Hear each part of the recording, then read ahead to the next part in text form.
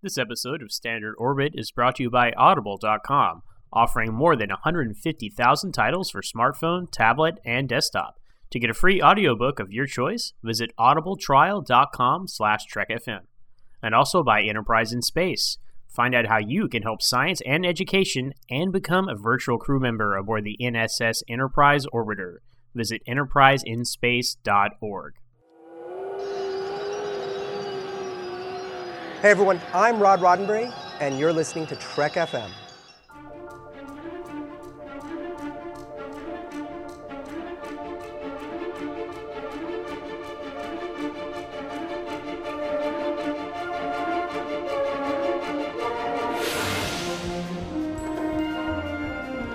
Risk is our business.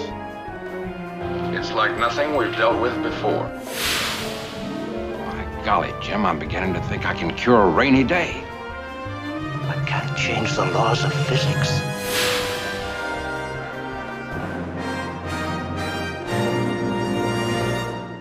Welcome, everyone, to Standard Orbit, Trek FM's dedicated podcast that covers the original and new cast of Captain Kirk and the Enterprise. I am Zach Moore, and I am without the Commodore this week. He is on shore leave, so I have the Con, and we're going to be talking about Star Trek Destination Europe 2016 this year, and I have a very special guest, my friend Tony Black. What's up, Tony?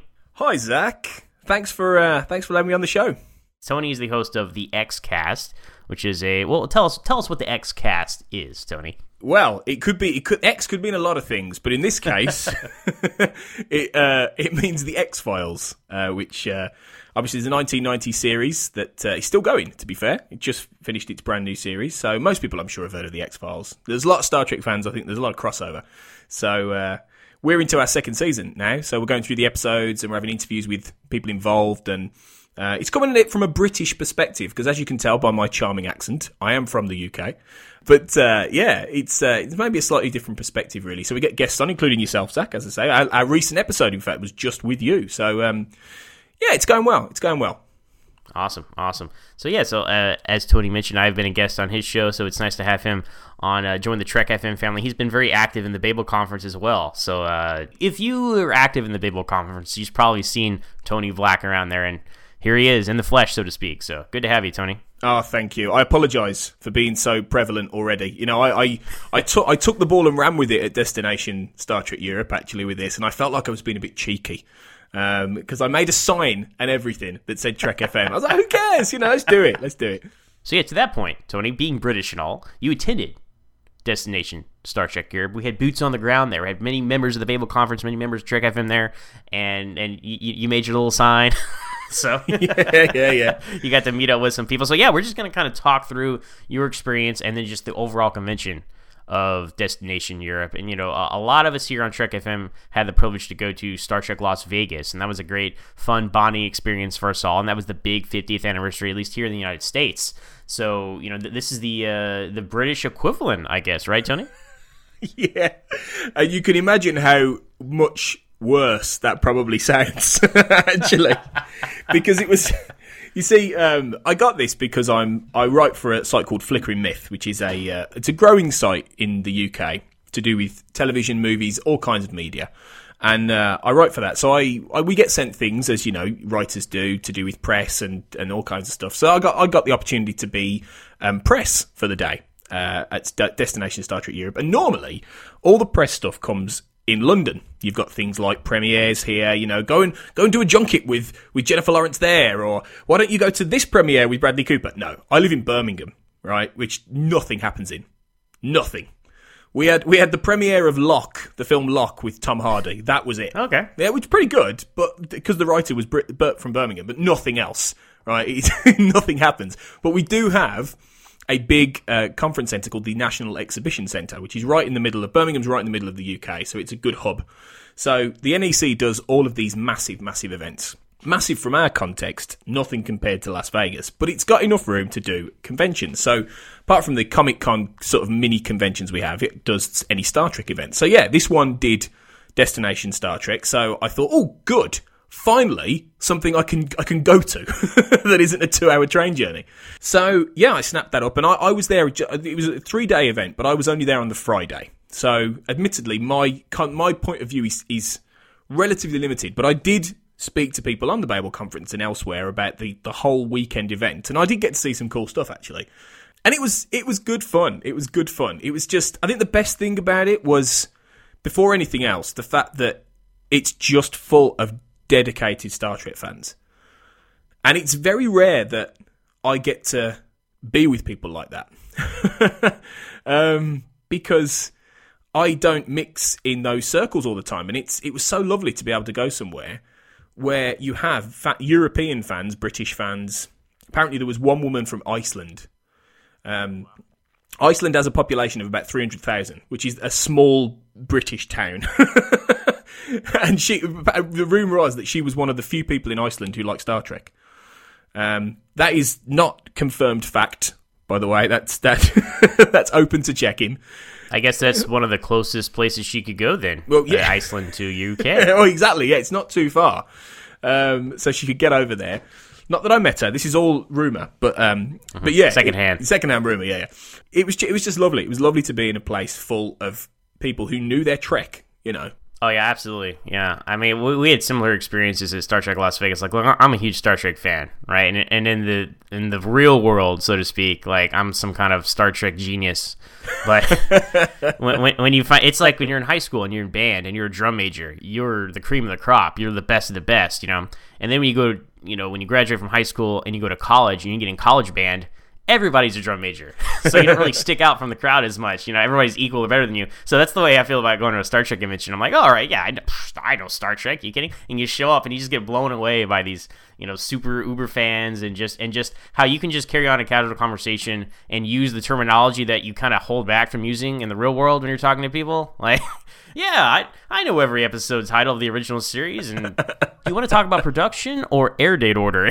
You know, stuff like that. You don't go into that when you're just like, yeah, I like Star Trek. You know? Yeah, it's true. That's exactly it. Like, look, I fly my nerd flag high. I'm not, like, ashamed of it or anything. But you know, like, okay, I kind of meet people at their level of conversation about this stuff. Because, like, I could go way inside baseball with people and just you see the eyes glaze over when you start talking about, so, you know, Star Trek Remastered, the CGI. Yeah. But here, like, you can meet anyone at these conventions and just start talking about this stuff. Like, oh, so Deep Space Nine in HD, huh? They immediately know what you're talking about, and you can engage in a really fun conversation with them. And so, yeah, so I'm glad that they instituted this Destination Star Trek event, because Star Trek, yes, it's American. It's, you know, I wouldn't say it's intrinsically American, but, you know, there's a lot of Western culture in it. I mean, that's you know, part of its inception in the 60s, so that's where it's coming from. That's its worldview, a lot of it. But it's become a global phenomenon, and it is. And I'm glad it's embraced that and is going around the world to give other fans the opportunity to go to events like this. Yeah,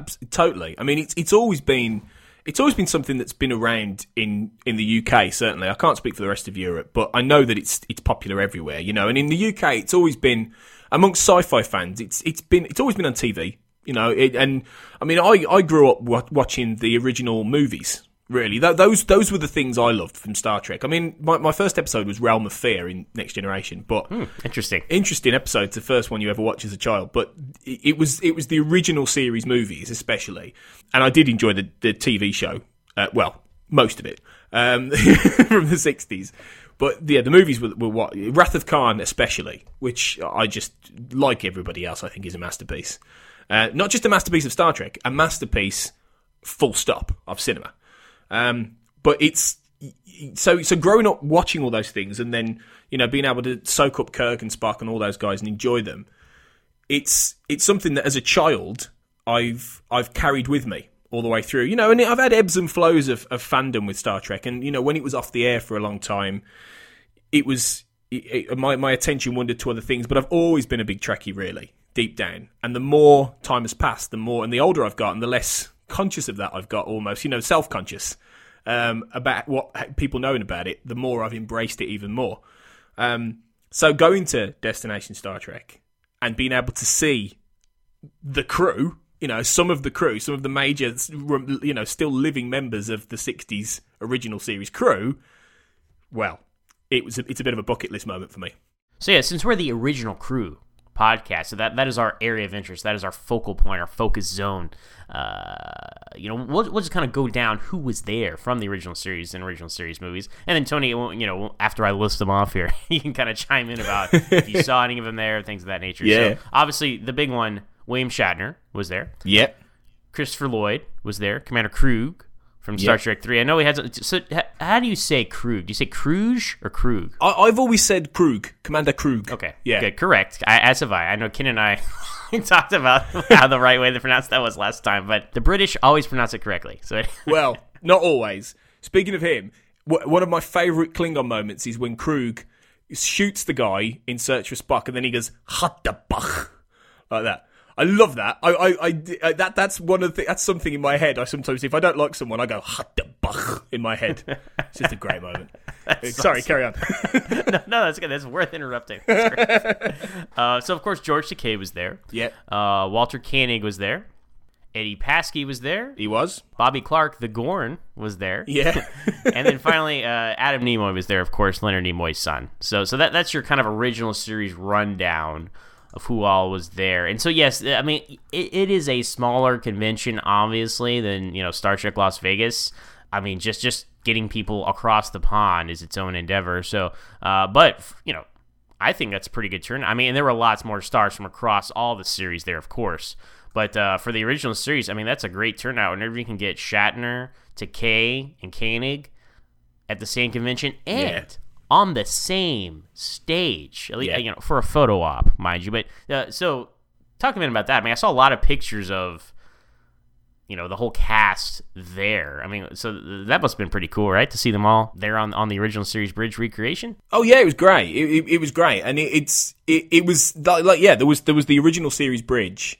And I wasn't at that. I couldn't get there because of work, but I know that Lee Hutchinson was there because he was one of the people I met from the Baywalk conference, obviously. And he's got a great few photos of them all sitting there. Shatner's in the captain's chair. You've got Koenig and Takei both at where they would sit in the original series, and then all the other stars gathered around. And they recreated the original series bridge beautifully. They had this Next Generation bridge at the back as well, but the original series one was the one that just everyone was just in love with, really. And the next gen one is a lot harder to recreate. So well, yeah. And it was this huge, big carpeted space. But the original series one was. I just kept looking at that and thinking, I want a picture in that chair. And there was a guy who went up there, and he just wasn't doing the Shatner pose. He was sitting in that chair, and you look really awkward. I'd have gone on there and done the proper Shatner pose in that chair. You see my Facebook profile picture, yes, right? Yeah. Is that not the Shatner pose? I mean, come on. It's absolutely the Shatner pose, Zach. Yeah. You've got it down to a T. But it was a pretty cool moment where they were all on that bridge. Beforehand, though, Shatner had done. I don't know if you know about this, but he'd done an interview with a British. Breakfast. I've heard about this. Please talk about this because I'm interested in your perspective. So yes, go on. Basically, in the UK, we have a breakfast morning show called Good Morning Britain. And it's and they do lots of video interviews and all kinds of things with different people. And they did one with Shatner, which would have been around 8 a.m. Now, bear in mind, this was the Friday morning. They'd all probably flown. They were quite a few of them were definitely jet lagged. So Shatner was basically in his joggers. Right, he'd probably not got off the plane very long ago, and he was sitting in the chair with his phone. You can find this on YouTube. But he's in the captain's chair with an iPhone. He's in the captain's chair with an iPhone, yeah. Oh, how Star Trek comes full circle. Yeah, and you've got people exactly. Yeah, you've got people in the on the bridge around him, like pretending to be bridge crew dressed in uniform. So it was proper photo op. He wasn't in the uniform though. He was just in his normal slacks. Right, so it was really weird. It was a bit like the kind of, like Shatner himself had gone into the Star Trek universe, and decided to sit there. But he was on the phone while there was a camera, and it was the most toe-curlingly bizarre interview you will ever see, because they are asking him questions. And normal standard questions. Oh, what's it like to be back on the bridge? Blah blah blah. And he's giving the most weird answers, like going, "Jerry, is that Jerry? Well, where's Jerry?" he's like, "Is this an interview? What are you saying to me? What are you saying to me?" And it was, yeah. I think with Shatner, it's a combination of he always tries to be a smartass, right? He always tries to have something to say, right? And I can relate to that. But also, I mean, like you said, jet lag. Yeah. He's in his 80s now, folks. Okay. And then finally, I don't know how you guys do TV production there across the pond, but coming from TV production myself here in the United States, for a proper live shot, right, they need to give him an earpiece, and a real actual audio feed, so he's not talking into a phone. One, it looks ridiculous, as we were discussing. And two, that's not a reliable signal. So it's very possible he had a bad signal. So that was cutting in and out. I mean, he even says that. He was like, this is unprofessional. Yeah, he does. Yeah. And this is the thing. I think at the time it would have come across that Shatner was the one being difficult. But I think it was the fact that the signal wasn't very good. And, again, it's the British TV values of everything. Here, have a phone. It's just, oh dear, it just doesn't look very good. But it was really funny. It's really worth watching on YouTube. Yeah, I mean, that's what it is, right? It's like, I don't know, Shatner, people love or hate Shatner. There's so many strong feelings about Shatner from everybody, people that worked on Star Trek, just fans, But look, the guy is an entertainer, and he's fun to watch no matter what he does, and I love it, right? I mean, like, this is, could this be bad PR for him? I don't know. I mean, but everybody just love it or hate it. It's hilarious to watch. Oh God, yeah, absolutely. So it was a cool moment when they were all on the bridge together doing the press, and then they all went off. That was early in the day, so that was around the 12:30, 1 o'clock mark. Right. And then this is my field report from Lee Hutchinson, bear in mind. This is what he told me, and based on photos. They all then went off. And there were supposed to be some press interviews, but I don't necessarily think that happened. I know Lee spoke to Jeffrey Coombs. And I think later... He's everywhere. Yeah, he's everywhere. I think later he was drinking, the following day he was drinking with Jeffrey Coombs and Casey Biggs. Casey Biggs, yeah, Damar Nguyen himself. That's awesome. That's my experience going to Star Trek Las Vegas was that's like the most fun things. Like people always ask me, so what was your favorite parts of the conventions? And I was like, well, meeting all the fans, meeting fellow fans, making connections with people, especially people you had talked to online before through Trek FM, and then like finally meeting in the flesh. Yeah. And that was awesome. And then of course I made new friends there as well, and that was great. And then also just kind of running into the stars just like in normal environments. Like I saw Gary Graham in an elevator talk, the Ambassador Soval from Enterprise, right into, Star Trek Continues people, which I know they're not cool. Official Star Trek people, but that was an awesome experience. And then, just hanging out in the bars and meeting whoever, right? Those are the memories. Like, yes, there's a structure of like the panels and the vendor rooms and all that, and that's great, and that needs to exist. Without that structure, none of these little moments could happen, right? But it kind of sets up these cool encounters where you're like in the same space with all these people, and you bump into them here or there. We met Nicole DeBoer in an elevator, after we'd seen her earlier in the day, and she'd remember us, so that was actually pretty cool. Oh, that's cool. So anyway, those little things, like those little moments, like are so cool, and those are the ones they kind of exceed all the standard convention stuff you're gonna get. Yeah. So I totally follow you.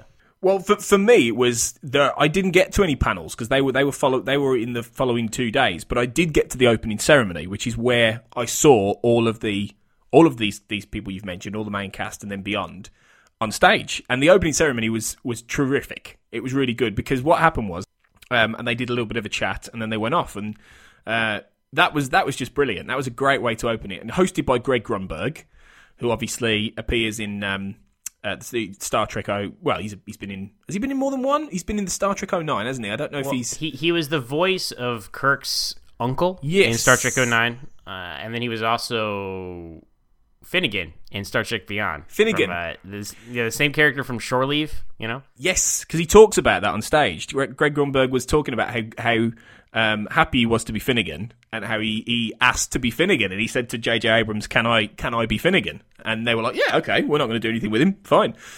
So he was the host, huh? He was the host, yeah. He was the master of ceremonies, along with another guy who I think worked for the PR company, because he had a similar accent to me. He was definitely from the West Midlands in the UK, and he came on and he did, "Let's all give a round of applause to the PR company for putting this on," and you had the most flat round of applause. Yeah, man, Ken would love that. He was a big fan of all the creation entertainment guys at Star Trek Las Vegas. But yeah, everyone was like, "Yeah, just get off. We want to see the stars." So then, so they do like an order of importance, like the Shatner go first, and then Takei, and that order. Or what was the order? No, it didn't quite go that way. It was a bit of a mix, really. Shatner was on first, and I think possibly it was because he was exhausted, and he went off, and I imagine he was back in his hotel by 9:00 because he'd had a long day. I'm gonna take a nap. Yeah. And in fairness to him, he sounded like he was shattered. To some extent, he sounded like he was going through the motions, but I understand why. It was like 8:00 at night and changed 7:00 at night. He'd had a long day, but he was still saying all the nice things about Star Trek, and how proud he was of this being 50 and everything like that. It was just amazing to see him up there. It was just, when he walked out and it's William Shatner, I was like, I'm in the same room as William Shatner. This is like, is this real? Pinch me. And then later, you've got the other guys come on, and yeah, I can't quite remember the order, but it was a bit of a mix. George Takei was one of two people who stood out as just being absolutely wonderful. They were all great, but he was truly, truly wonderful. And I got to say something about what George Takei was wearing, too. So well done, George, because he's got the... how do you dress up at a Star Trek convention without dressing up at a Star Trek convention? Well, George Takei has figured it out. Because he has this this yellow sweater on top of this collared black shirt. So it looks like he's in his original series costume. Yeah. Which was so cool to see, especially when he's at his console on the bridge. And so good on you, George. Very clever. Yeah, Takei... He was so nice. He came on and he talked about in his usual tones. He's very proud to be from Star Trek. It's lovely to be here for 50 He has the coolest voice. He does. Right? He does. You can just drink it in. You can just let him fall asleep. He'd do a good audiobook. If he doesn't doing The Naked Time. Oh, he does. He's actually voiced many of the audiobooks from like the 80s and early 90s, the Simon & Schuster audio. It's interesting way they did it, because Star Trek audiobooks were a huge deal, like in the height of Star Trek in the late 80s and early 90s. And for a lot of the original series novels, what they did was George Takei would narrate them, like do the play-by-play, so to speak, but then they would be interspersed throughout Leonard Nimoy doing the voice of Spock for like logs. Like he'd be like, "First officer's log," That was actually more of a Takei voice. Anyway, the point is, it was a fraction. Like if Takei did 90%, Nimoy did 10%. But it was always like narrated by George Takei, featuring Leonard Nimoy as the voice of Spock. So yeah, I definitely recommend seeking those out if you're interested. You, Tony, anyone really, because the Star Trek audiobooks are such an efficient way to read the books without having to read them. They're spoken to. And I'm all about reading. I love books. I love reading. But there's only so much time in the day, right? I mean, that's why we love podcasts so much, because there's something you can do when you're in the car, when you're exercising, when you're doing whatever, right? It's just nice. Just a nice wallpaper to have for your everyday activities. But all these audiobooks are available on Audible.com, a sponsor of Trek FM. So I highly recommend you all go to Audible.com and check them out, because they're awesome, and there's quite a few of them too. I really will, because I didn't know that at all, and it'll be really good to listen to George talk me through Star Trek, the motion picture sound. It's just brilliant. He's just so good, and he got presented with the Guinness World Record for the longest running sci-fi show. He got a plaque and everything by some representative of Guinness World Records. Interesting. So he was he got that, huh? He was given that, not Shatner, which is surprising actually. I don't know why, but it was George Takei. He was like, "Oh, thank you very much. A real honor to be." It was great. He was just so lovely. He was such a lovely man. Before him was Christopher Lloyd. Actually, he came on second. Great. Yeah, and he was, bless him. He was so jet lagged. He'd suffered the worst, because he came on and he was great. He didn't say much though. He was quite subdued, but again, he was clearly really, really tired. But he was right. he was great. I just kept all the way through. For my sins, I kept turning to the people next to me who I was with, and I kept saying, "Marty, what am I doing here? This is a Star Trek convention. Where's the DeLorean?" Great Scott.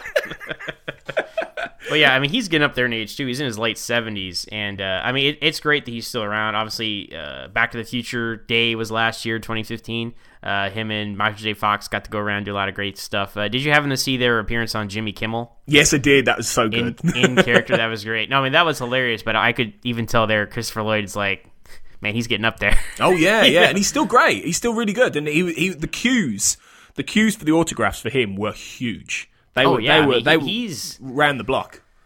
Other than, gosh, I'm going to say other than Shatner, he was probably the biggest star at this whole thing for you guys, huh? Oh yeah, absolutely. It was awesome just to see. Oh, that's Christopher Lloyd, it's Marty McFly, and everyone immediately thinks of Back to the Future more than anything. But I do love Krug. He's brilliant. He's a great Star Trek villain, and he's a horrible villain. It's just brilliant. He was great. He's so good for Star Trek. No, I agree. I mean, Star Trek 3 is my favorite Star Trek film. So really, yeah, I love Christopher Lloyd as Krug, and he defined Klingons for ever since Star Trek 3, right? His interpretation of a Klingon became like the standard Klingon character, and he does a great job. And it also really helps that yes, you can still tell it's Christopher Lloyd, right? But he's speaking a foreign language for a lot of the movie, right? And he's physically transformed. Like if you look at a picture of Doc Brown and you look at a picture of Commander Krug, they look nothing alike, right? The hair's different, obviously the skin and the forehead, all that's different. So it's easy to separate the two iconic roles, as opposed to say like, and not that this is a bad thing, right? But Harrison Ford as Indiana Jones and Han Solo, right? It's Harrison Ford literally like in a vest or it's very similar kind of swashbuckling costume. So I've never seen any conflict of interest when it comes to, oh man, it's so distracting to see Doc Brown as a Klingon. I don't think so. He really transforms in that role and he did a great job. He really does. I can sum it up in one word. Hadebach. Exactly. Yeah, exactly. No more said. But after George, there was Walter Koenig, who was really funny. Actually, he was really dry-witted. The kind of things he was saying, you'd be asking him, Greg Grunberg was asking him, what it was like to be Chekhov, and I can't quite remember what he said, but he came up with a great one-liner. He was on good form. He was on good form in a baseball cap and a white T-shirt. He always wears that baseball cap these days. Yeah. But I saw him for the first time at Star Trek Las Vegas, and I was very surprised to see he was very funny. Yeah, funny guy. Yeah, he is funny. Yeah. Did he do any impressions while he was there? I don't think he did. He didn't, from what I saw of him. No, but he may have done at the panels. Well, he did some funny Shatner and Takei impressions at the Star Trek Las Vegas film, which I didn't expect. I mean, obviously, like they're all getting older. Yeah. So it's tough to see your heroes age like that. But I mean, he's still out there. He's vibrant. He had some fun. He had some energy to him and had some things to say. And I mean that's so great. I mean to see them now. Where was this? This stage was not the original series bridge, was it? There was a different location. No, sadly, it was called the Enterprise stage. But yeah, the bridge was outside because it was quite a big convention center, and it wasn't packed. It was fairly sparsely set out really. You had different zones and different areas. You had the autograph area, you had the two bridges, you had the Klingon zone, which was all Klingon basically. You had I saw you posted about the Klingon zone in the Babel conference. You're like, hey, I'm here with my sign in the Klingon zone. Yeah, which at first admittedly I couldn't find because I was wandering around. I was like, oh yeah, there's the Klingon zone staring me in the face, right near the Borg alcove, where people could have their photos taken, which was really good. So yeah, you had all these different zones, and then you had the merch area and things like that. So the Enterprise stage, there were 3 stages. There was one at the far back where they were having the red shirt face-off, which was one of them. People in red shirts having, I believe, fake fights. Which is quite good. Interesting. Yeah. And karaoke. So yeah, Captain Kirk style karaoke, very good. Yeah, and interestingly, thinking of Shatner, when we were at the party later on at the night, they were playing Shatner's cover version of Common People, which is huge in the UK. People love that. I'm sure you've heard the cover of Pulp's Common People. You want to live like common people? You want to do what common people do? Roaches climb the wall. No, I love that. It would be like common people. The spoken word stuff is hilarious. It's the best. It's the best thing. And honestly, I don't know if he's self-aware or not when he does it, which makes it so hilarious. Like, does he know?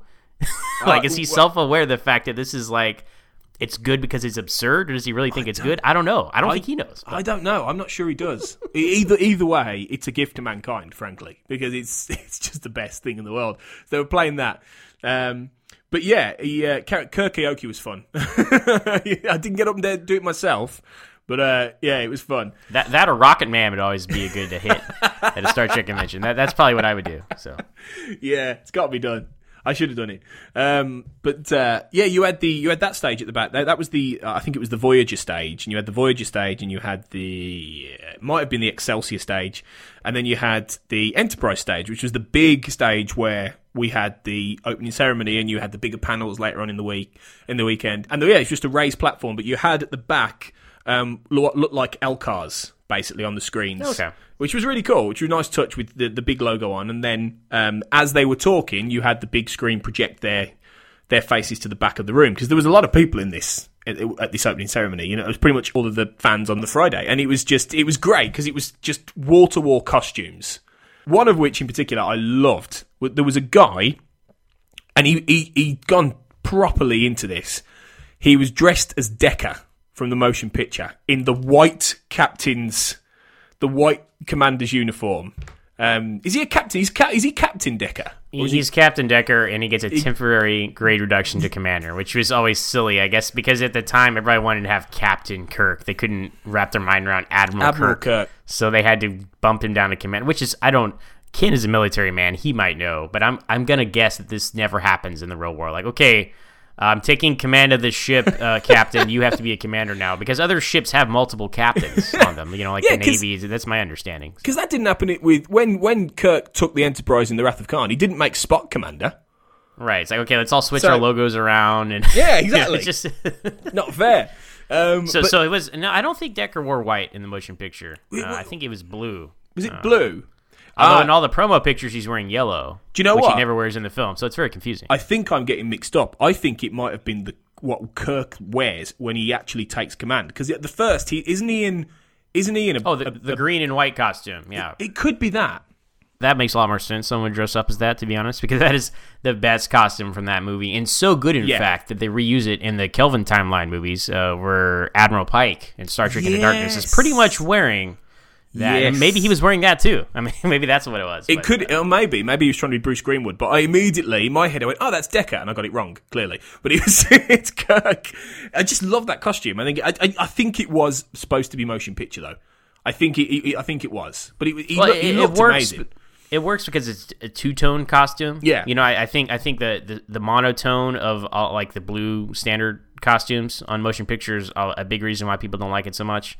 And especially like it's a one piece, some of them, and there's the weird belt buckle, and yeah, it's odd. I don't mind them as much as a lot of people do. I mean, look at what they were wearing on the original series, right? I mean, that's not exactly standard military issue either. So, no. But you know, I grew up with this stuff, so it's mythology to me. So like, oh, this is what Star Trek was in 1979. Like, this is what the crew of the Enterprise is wearing in 2371. Yeah. I don't question it. You know, I can see why if this was a new thing that came out, you'd be like, whoa, what is this? So, well, you had a lot of. You did have a lot of next gen Deep Space Nine costumes, but there were also a lot of original series. There were definitely a lot of original series. And it was just it was great just to see that blend. And there were a few people, there were a few Klingons in full Klingon regalia, which was great, as you'd expect. At one point, when I was leaving the party, I got shouted at by a woman who went, "Why aren't you in costume?" And I said, I'm undercover. And I tapped my nose and I went, "Tal Shar." Yeah. Like that. And walked off. And she just went, okay. So this party was the Friday night? This was the Friday night party at the Hilton Metropole, which was just a short walk from the NEC, because the NEC is this big convention centre space with hotels. It's right next to Birmingham Airport, which services most of Europe and the US.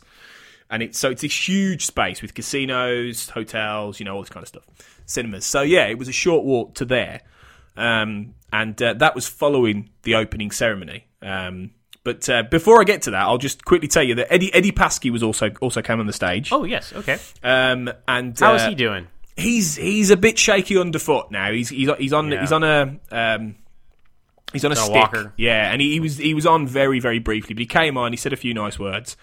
And then he went. Again, you could tell he was tired, but he's doing well considering, because he's got to be. Is he older? He must be older than the others. I know that he'd said at Star Trek Las Vegas that he'd had a stroke recently. And that's why his memory wasn't quite what it was, and he was a little flustered on stage. And it's tough to see that. It's tough to see this because they're up there. I mean, this is a great livelihood for him. They want to go out to these conventions and meet fans, and it's great to see him because he was in more episodes. Eddie Paskey was in more episodes than George Takei.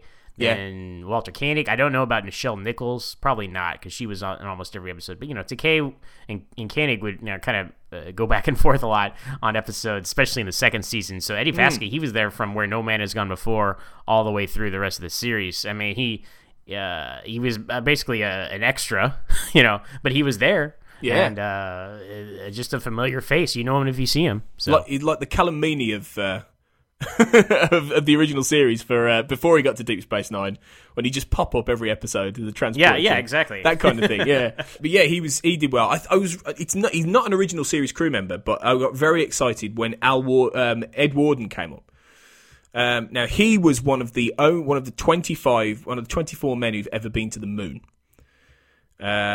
And he was there signing as well, doing autographs. He was on one of the Apollo missions. It wasn't obviously the big one with Neil Armstrong, but it was one of them. But it was really cool to come up, and Greg Grunberg got very excited at the fact, this is actually a genuine pioneer.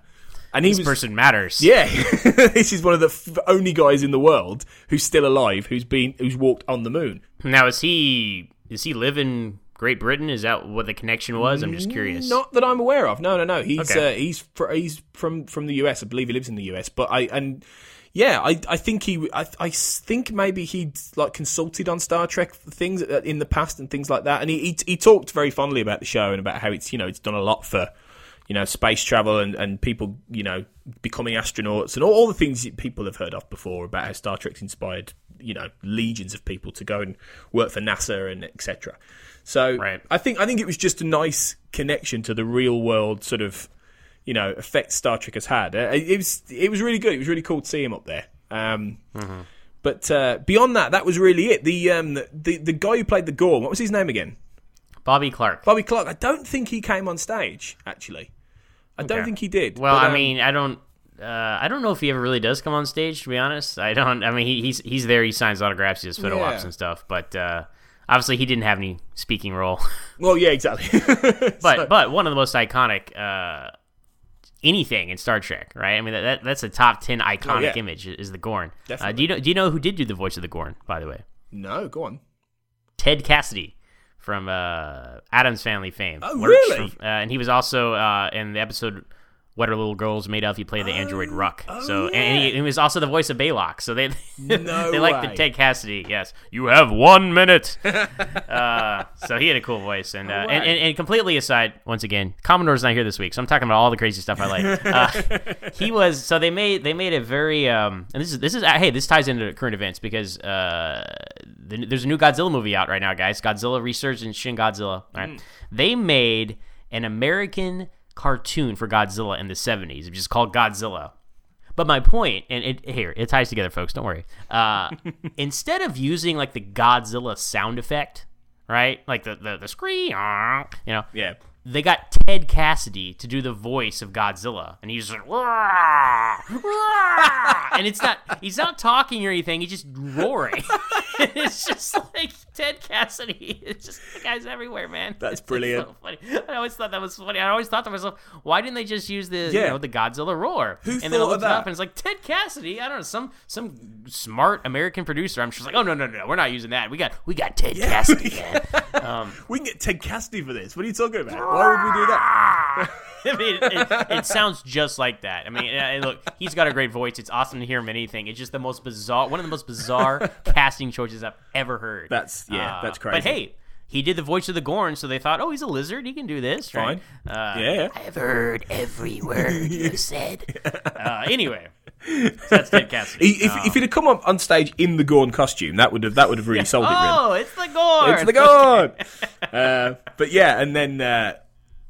So that was really it for the original series crew, and then it was just really the rest of the other actors, really. One of my favourites was probably Robert O'Reilly, who played Gowron, who was clearly 3 sheets to the wind. And what does that mean? That's a British term for drunk.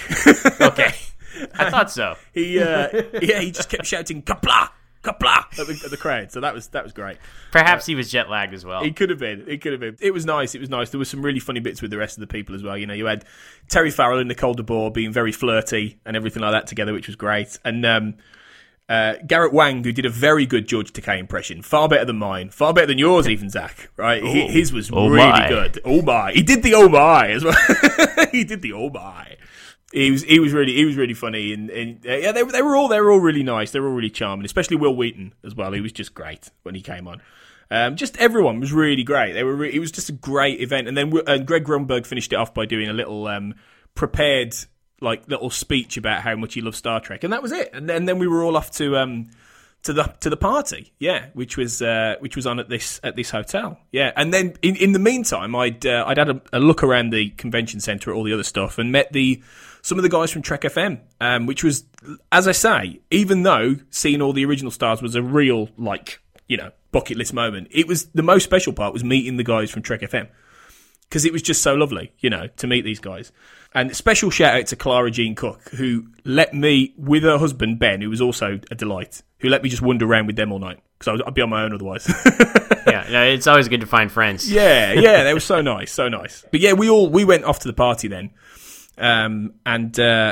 yeah, it was good. They had, and I've got a photo of this. I may have put it on the Babel conference. They had big United Federation of Planets banners hanging over the the stage area. Well, that makes it legit, I'm sure. Oh yeah, absolutely. I think it was just the comedy of seeing people dressed up as admirals from Wrath of Khan onwards. In those, in the lapel dress ones, where you pull them open to get a bit of air, in the proper military costumes. Seeing them dance to, really cheesy 80s and 90s music is the most bizarre thing I've ever seen in my life. Grease Megamix, you've got all these guys. Yeah, it was funny. Did you have were any specially themed drinks at this party? Well, no, and I was a little bit disappointed that it was beyond the Federation element. It was lacking a little bit of Star Trek atmosphere. It felt a little bit like we were at a wedding, but nobody had got married and there was no food. Basically. Well, that sounds delightful. And the queues were crazy because they only had one bar and there were about 1,000 people.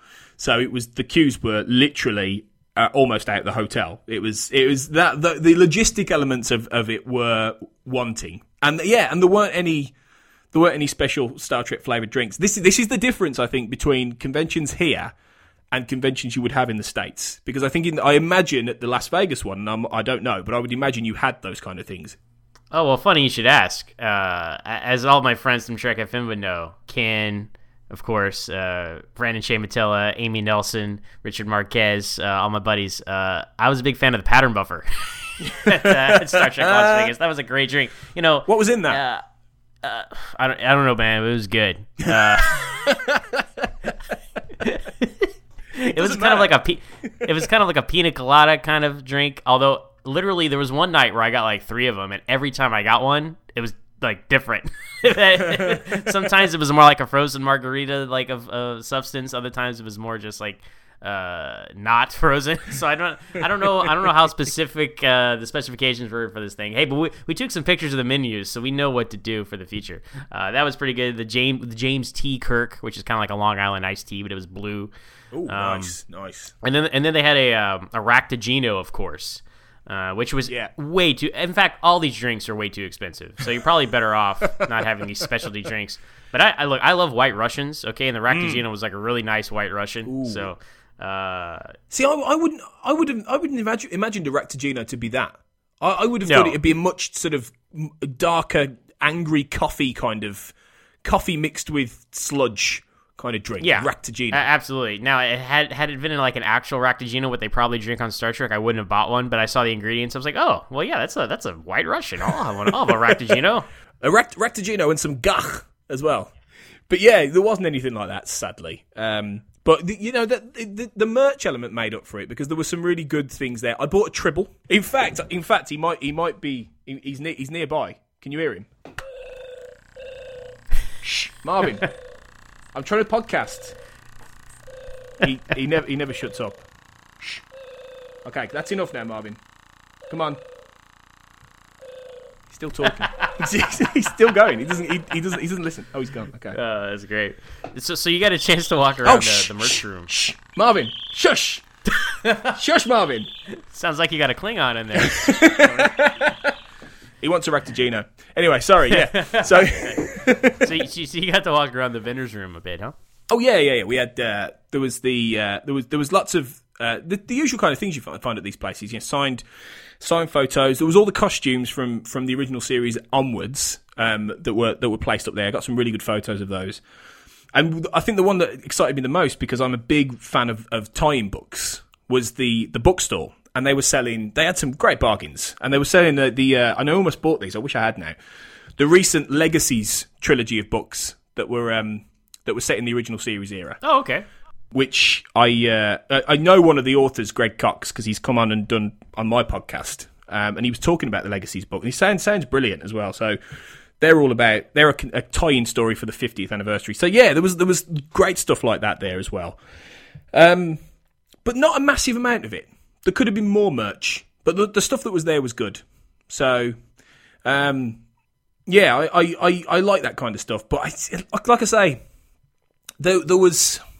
I think as an event it was really good, but I think there could have been a bit more, really. And I think that has been the sentiment from a lot of people. People who've gone there who've loved the panels, they've loved the opening ceremony, they've loved seeing all these guys, but I think there's a general feeling that there could have been a bit more put into it.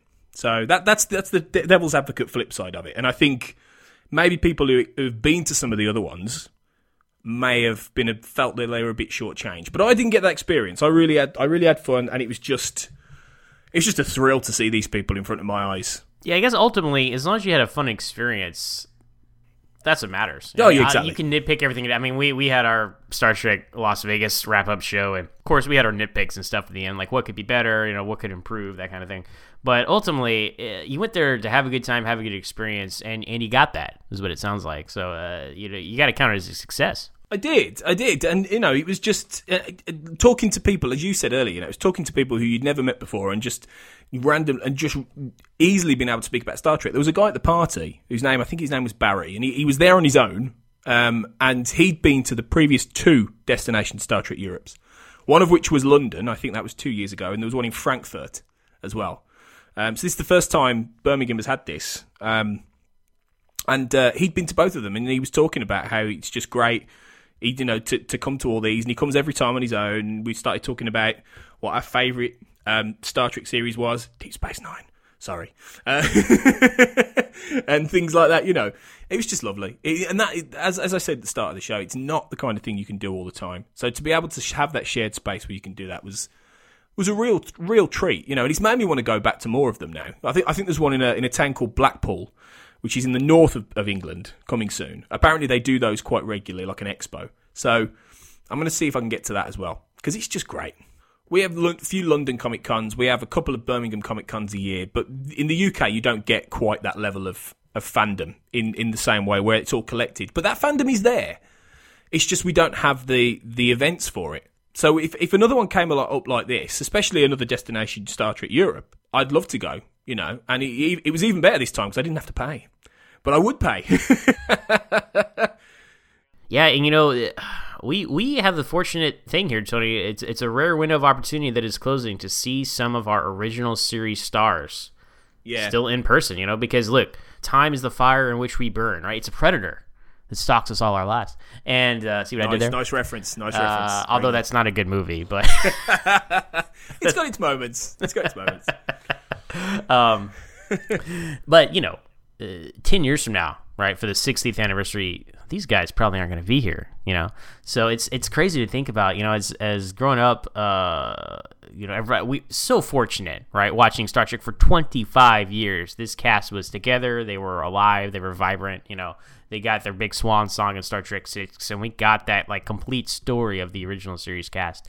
And then as time has gone on, people have passed on. I think just Leonard Nimoy especially was the big one, Well, it's interesting you should say that, because the other person who came on the stage who was also wonderful was Adam Nimoy.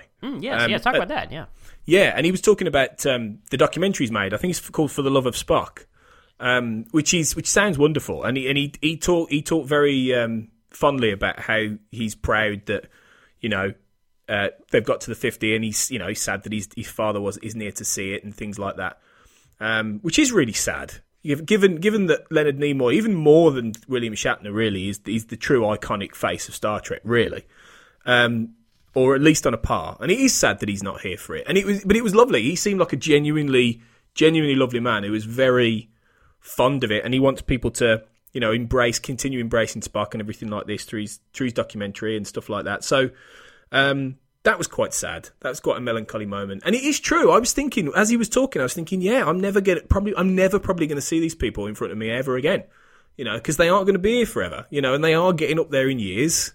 And to be able to be there to see them, it's a thrill. It really was a thrill because, as I said, I've grown up watching them. They are my childhood heroes, the original crew of the Enterprise. They really are. And it's just wonderful to see them. And I'm so glad I got the chance. I really am. It's just wonderful. Well, Tony, I think that about does it for our coverage on Star Trek Destination Europe. Obviously, you met a lot of fun people from Trek FM and the Babel conference there. Guys, feel free to chime in. What did we miss in our conversation here? I'm sure everybody has their own story to tell. I don't know if anybody from Trek FM who lives in America flew over to Destination Europe. Did you meet anyone there from America, Tony? Or I don't think I did. No, and I don't know if anyone with a funny accent. No, no, I don't recall anyone being American. In who was there? There could have well been. I mean, it's a big event, really. I mean, it's a Europe event. It's big enough for. I mean, the amount of Star Trek stars who were there. It's for us. It was big. It's a big thing, and so I think it would have certainly grabbed in a lot of people from Europe and all round. But as you say, mine isn't the definitive take on this. Mine was the first night, really, and I've heard things secondhand from other people about the next 2 days. So there's a lot more about the panels and things like that other people would cover. So do let us know about this, because there were elements that I didn't see. So it was good. It was a wide ranging thing, and it's like I say, it's a big deal for us to get something like this in Europe, because they don't come along very often. Certainly not with this caliber of stars involved. And, we won't, I mean, this is being the 50th anniversary, I feel like we've had more of a resurgence into attention towards the original series, Oh, gotcha. Especially since the Kelvin timeline started, So, I mean, it's the 50th anniversary of Star Trek, and that's the original series. So this is a great time to be, just a great time to be a Star Trek fan. There's so much, especially one of the original series, so much celebration, so much going on, so much to be excited about. So I'm glad that the franchise is really taking advantage of this 50th anniversary. And yes, people say, oh, well, we want a TV show, blah, blah. Look, we got a great movie this year, Star Trek Beyond. Yeah, having some great fan events like this, Star Trek Las Vegas, Star Trek Destination Europe, TV show on the way, right? I mean, that's we were at a point for several years where, like, is Star Trek ever going to be on TV ever again? And there's so much that we don't know about Star Trek Discovery that it's exciting I'm just excited to find out.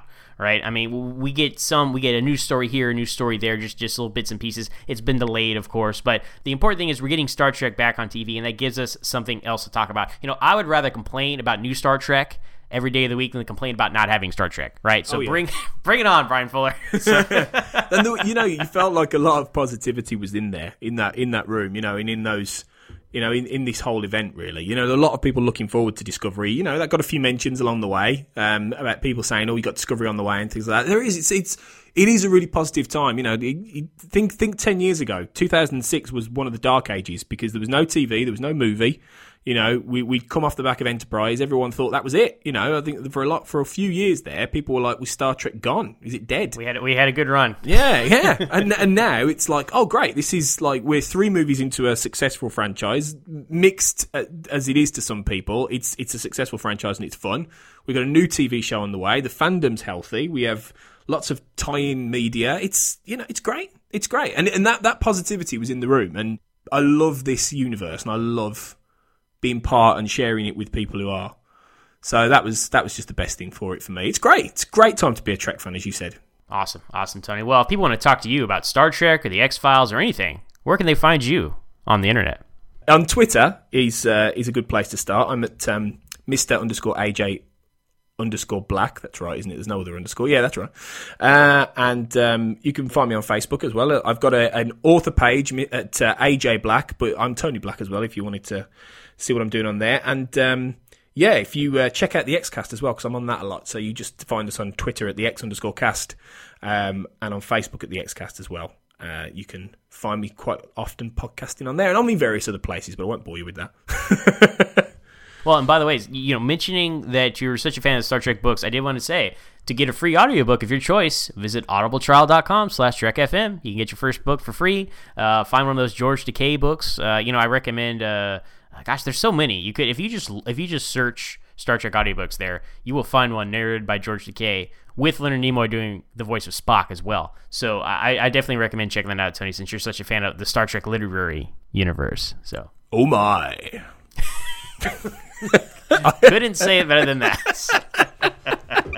I totally will, yeah. Well, Star Trek Destination Europe isn't the only thing we've been talking about this week on Trek FM. Here's a look at some other things you might have missed elsewhere on the network. Previously on Trek.fm, Standard Orbit. We can't forget the best part of this episode, absolutely, hands down, is how tight Spock's pants are in this episode. He has got some epically tight pants. Brendan, I wasn't really paying attention to that, so I'll take your word for it. But he's like... Yeah, Brendan, I can't say I noticed that. Yeah. Literary Treks. Because I love the idea that you have all these artifacts that all do something different with time. And how do you prevent them from being used? Saturday Morning Trek.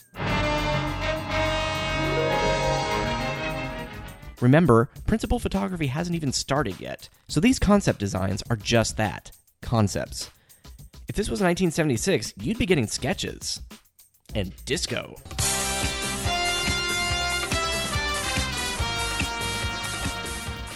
Melodic Treks. Those are totally, you could clearly tell that they were going for a Mamas and the Papas kind of vibe with the music that they were doing, right? And that's what else is happening on Trek.fm. So you can find us on iTunes, TuneIn, Stitcher, SoundCloud, Windows Phone, and of course you can always stream or download the MP3 file from our website at Trek.fm and grab the RSS link as well. If you're an Apple user, please be sure to hit the subscription button. That makes it easier for our listeners to find the show when they search for iTunes, and we love new listeners, so please, please, please subscribe directly to Standard Orbit as well as the Trek FM master feed, and help us increase our visibility for new listeners. Also, we would ask you to help us out with Patreon. Well, what is Patreon? Well, Patreon is the method that we use to fund the network. So I would encourage you all, if you can afford it, to go on to patreon.com, that's patreon.com/TrekFM, and become a patron. And for as little as $15 a month, you can join Trek FM's Patron Roundtable, which is wonderful. I mean, this is how I found my way onto the network. And who knows what could happen to you, right? You might find your way. And then if you're kind enough to donate $25 per month or more, you get associate producer credit for the shows of your choice, and that's a big deal. And speaking of that, we would like to say thank you always to our associate producers for this show, for Standard Orbit, Renee Roberts, Richard Rutledge, and Aaron Harvey. Thanks so much for all of your support for both Standard Orbit and for Trek FM through Patreon. You can find Renee on Twitter at MRES_1701. Richard, you can find at RUT8972. And you can find our buddy Aaron Harvey at GeekFilter, all on Twitter. So look them up, follow them, and thank you again. And if you'd like to get in touch with us here at Trek FM, you can always find us on trek.fm/contact and look into the sidebar on the show page. Or you can go to speakpipe.com/trekfm. And please leave us a voice message that we can play here on the show. You can hear your own voice on the podcast. Pretty fun, so feel free to do that. And you can also contact us through Twitter at TrekFM or through Facebook at facebook.com/TrekFM. And the Babel Conference. To find us at the Babel Conference, type The Babel Conference, BABEL, into the search field on Facebook, or go to our website at trek.fm and click discussion on the menu bar. Babel Conference is a great way for you to connect with fellow listeners and the hosts of the network. So as for me personally, you can find me on Twitter at MoronZach, that's MOOREONZACH, and I'm also the host of my own podcast called Always Hold On to Smallville, where we talk about each and every episode of that young Superman TV show, and we're on Twitter at AlwaysMallville with one S. What about you, Ken? So you can find me as well on the Babel Conference. That's where I like to hang out. It's my favorite spot on Facebook, to be honest with you. It's the safest, funnest, most respectful spot to talk Star Trek on the entire interweb. So look for me there, and feel free to also look for me on Facebook at any time, and feel free to IM me with questions, or if you just want to hook up and be friends.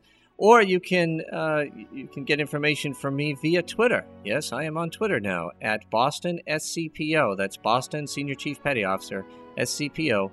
And I look forward to communicating with you in between these shows, and especially when they drop. That's when it's a lot of fun. So we'll talk to you soon. So thanks everyone again for listening, and join us next time here on Trek.fm for another episode of Standard Orbit.